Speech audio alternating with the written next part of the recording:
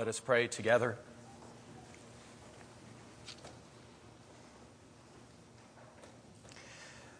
We thank you, dear God, for your word, which brings to life your life in our own lives, which brings to life your beautiful and abundant life in our lives. And we pray now that by the power of your Holy Spirit, may your word find receptivity and welcome and a home in each and every one of us. We pray through Christ. Amen. Visiting a family after the birth of a child and then dedicating their child later on, this is definitely one of my favorite things in ministry. And I was remembering this week how very early in my own ministry, I went to visit a family at a Chicago hospital. And in that room, there was a rocking chair, and I got to sit in the rocking chair, and I got to hold their daughter to my heart. Is there anything more wonderful than holding a newborn in your arms? I don't think so. Well, as I was rocking there, I was just filled with bliss and feelings of warmth, and it got warmer and warmer, and then it got wetter and wetter. And all of a sudden I realized the whole front of my shirt was soaking wet.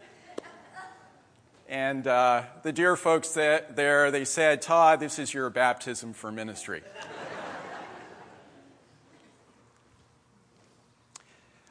For our faith community, the arrival of each and every new child, Josephine, and we're going to be dedicating Naomi and Martin later on because their family can't be with us. The arrival of every child reminds us of our sacred calling as a church to be their spiritual family, where each of them may meet and fall in love with Jesus, come to know him as Savior and Lord, and begin to train, and it takes training, to train in his beautiful but challenging ways. And so today, as we dedicate Josephine to God and covenant to be the spiritual family to her and to all of our children, I think our two scripture passages today provide us with especially rich guidance about how we are to go about doing this together. So let's look this morning, first of all, at our reading from Luke 8. I invite you to turn to it now in your Bible or in your device.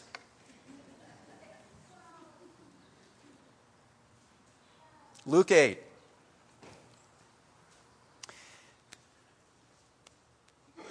In this parable, Jesus helps us to see how God, like a farmer, is lavishly sowing seeds in our lives with abandon.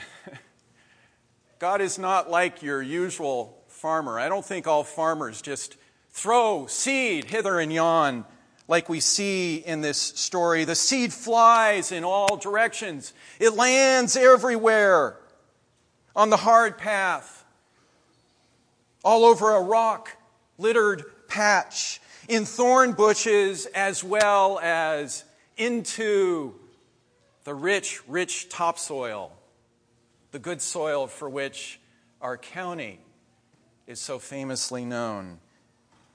God extravagantly sows the seed as widely as possible, confident always of its generative, life-giving power.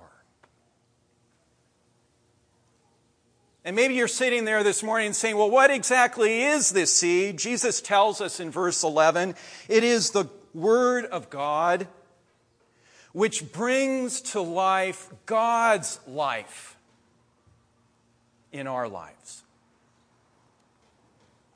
And God is constantly and imperceptibly and secretly sowing this seed in our lives from beginning to end, through Scripture, through key relationships in our lives, through worship this morning, through life experiences, through the beauty of creation outside these days, and through Holy Spirit promptings. Through all of these different ways, the seed of God is being planted in our hearts. And the beauty of Jesus' parable today, dear friends, is that the quality of this seed is never in question. It is good. Amen? It brings to life God's own life in our lives, and we need that. Amen? New love, new peace, new holiness and wholeness, a new passion for setting things right in our circle of relationships and in our world. Wherever this seed actually finds welcome, it brings forth, Jesus says, a lavish harvest of amazing proportions, a yield, it says in verse 8, of 100-fold, over the top. And for Jesus, the big question is not the quality of the seed. The question is the quality of the soil. So friends, this morning, what in us is packed down and hardened and needs to be loosened up and watered? What is that in your life right now? What thorns or rocks need to be removed? Be gone with them. How can you and I become better soil, more receptive, more welcoming to the seed that God is patiently, but oh so persistently planting all the time in our lives?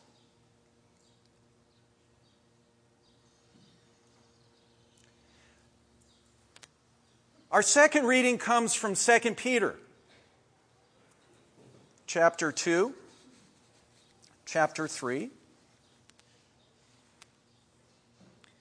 Those brief words or sentences that Sue just read for us that so eloquently describe, and I confess I hadn't ever really thought about this deeply until this week, how patience is at the very center of God's character. You ever thought about that? Patience is at the core of who God is. The Lord is patient with us, not wanting any to perish, but all to come to repentance. In other words, God is working patiently but persistently in history for all people to turn their lives Godward.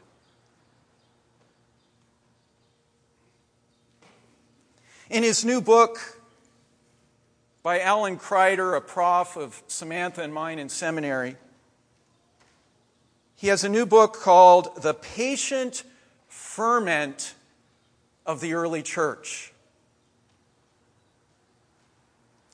And in it, Alan Kreider helps us to see God working with amazing patience with God's people and with us over many, many centuries to patiently work out God's purposes.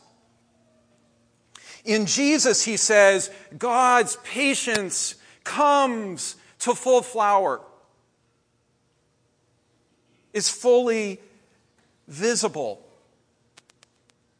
And how is it this, you might ask? Well, Jesus refuses to manipulate outcomes through violence or coercion or domination. He has the power to call down 12 legions of angels. But does he? No. Why? Because love is patient. Violence, on the other hand, is incredibly impatient. It wants something now. And violence and coercion are willing to pay any price to get it. We live in impatient times. Jesus, we're getting to the heart of the gospel, reveals to us a God who refuses to save and redeem us coercively. Praise God. Who refuses to redeem us impatiently. Salvation is freely offered to all of us, to all of humanity, and then God patiently waits for all of us to respond. As we heard in 2 Peter 3 today, to the Lord a day is like a millennium, and a millennium is like a day. Thank goodness. God is patient so that no one will be lost who can be saved. In the economy of God, in the salvation of God, no one will be lost who can be saved. And you might be sitting there thinking, preacher, what does that mean? I don't know, but God does.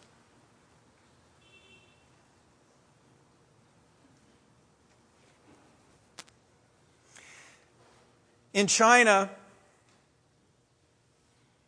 we heard a story about a very impatient farmer who is such a riveting contrast to the good sower in Jesus' parable.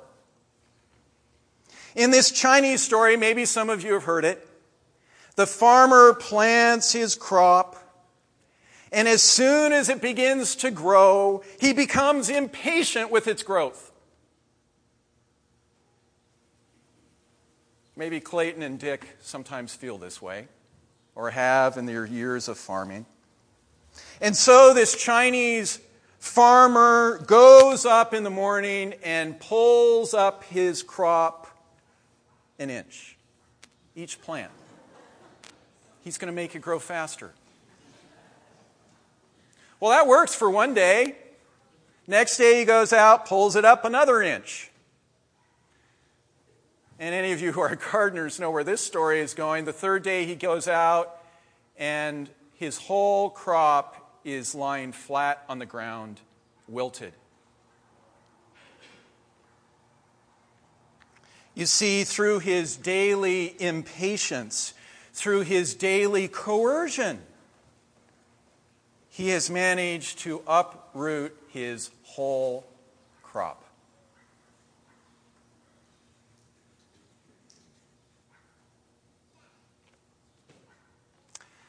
So what might Jesus' parable and this Chinese parable teach us about the spiritual formation of our young? I think a great deal. I think a great deal. We patiently plant God's word in their lives, caring for it, removing weeds, watering it lovingly. But the growth itself is not our work. The work is God's, as it says in 1 Corinthians 3:7. The growth is not our work. And so, because of this, we are patient together as a community, never resorting to fear or coercion to bring anyone to faith. This is so important. For that would be to betray the very gospel of Jesus. And that would be to betray the time that God has given us.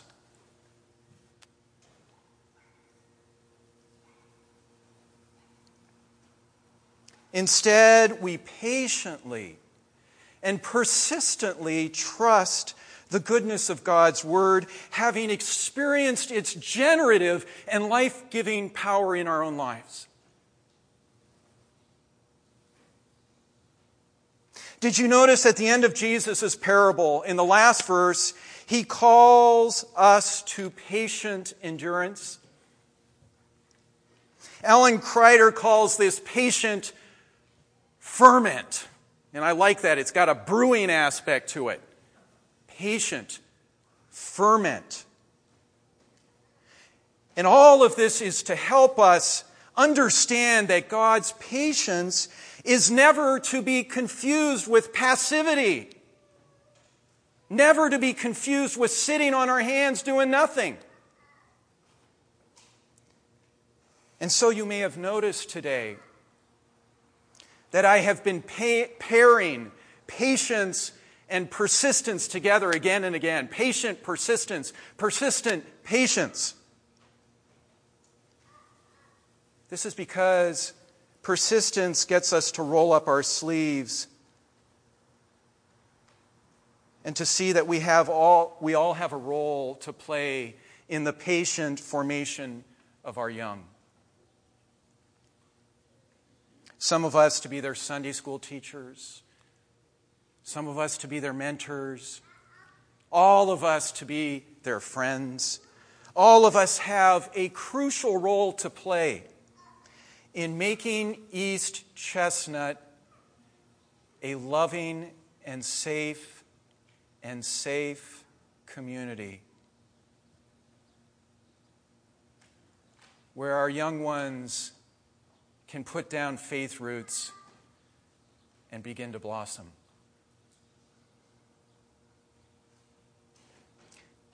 I invite you to turn in your bulletin to the back page.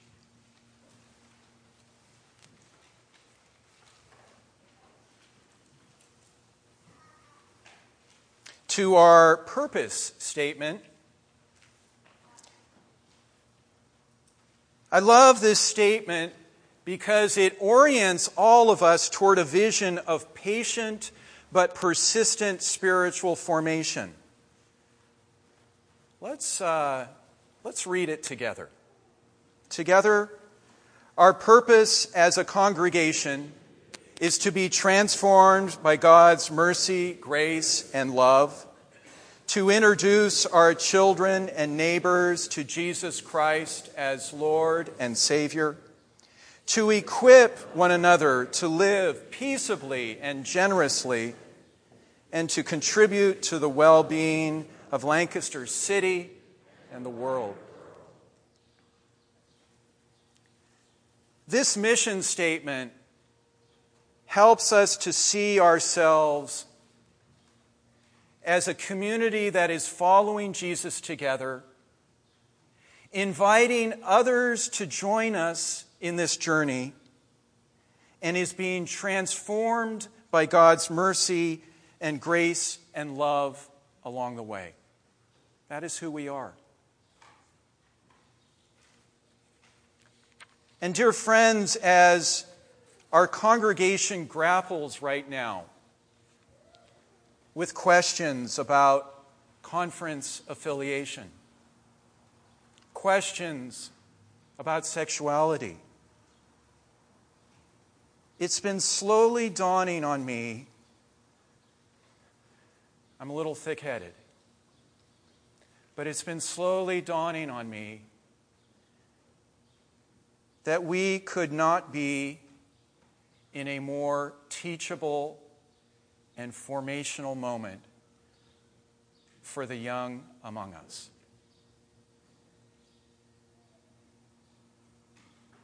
This hit me like a big train. 3 Sundays ago when I stood up here and shared with you some things in a congregational meeting. And I looked over to the first row. Do you remember who was sitting there? Our whole high school youth group. Actually, the second row. Sitting there, listening, watching intently. Our entire high school group, I could feel them watching us. And perhaps even asking, is all of our church talk about going to each other directly, about speaking the truth in love, about bearing with one another in love, about refusing to make anyone an enemy? Is that all talk? Or is that actually our walk? Every breath we take, every move we make, they are watching us. Never thought I'd get that in a sermon. But you know it's true. Every breath we take, every move we make, our young people are watching us. Will they see Jesus in me? And will they see Jesus in you? God help us.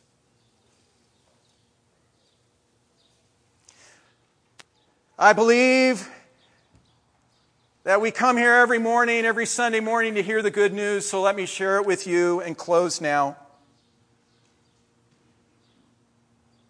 Because Jesus' parable does not end with birds devouring the seed and with rootless plants wilting in the blazing sun. That's not how this story ends. No, it ends with an absolutely bountiful and overflowing harvest. Wherever this good seed of God finds a home, there is a yield of 100-fold. The arc of the moral universe may be long,